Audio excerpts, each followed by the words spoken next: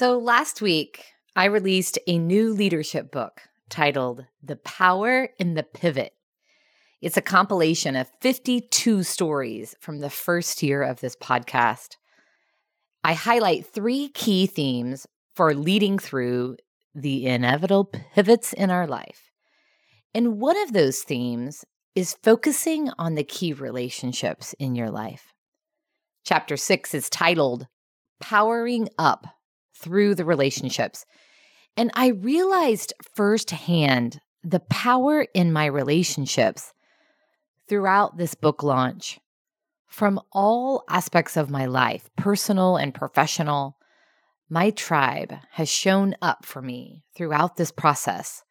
From serving as beta readers to writing reviews, helping to promote the book, providing encouragement along the way, I have been blown away by how quickly people have stepped up to help when I've asked and volunteered to help when I didn't.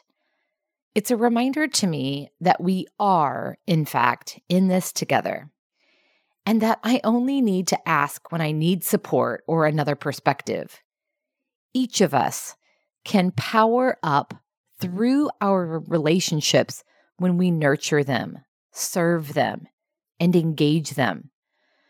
There's a quote I share in the book from Steve Maraboli. He says, "A beautiful thing happens when we start paying attention to each other.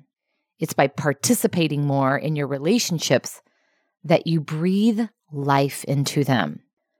So what relationships do you need to breathe life into today?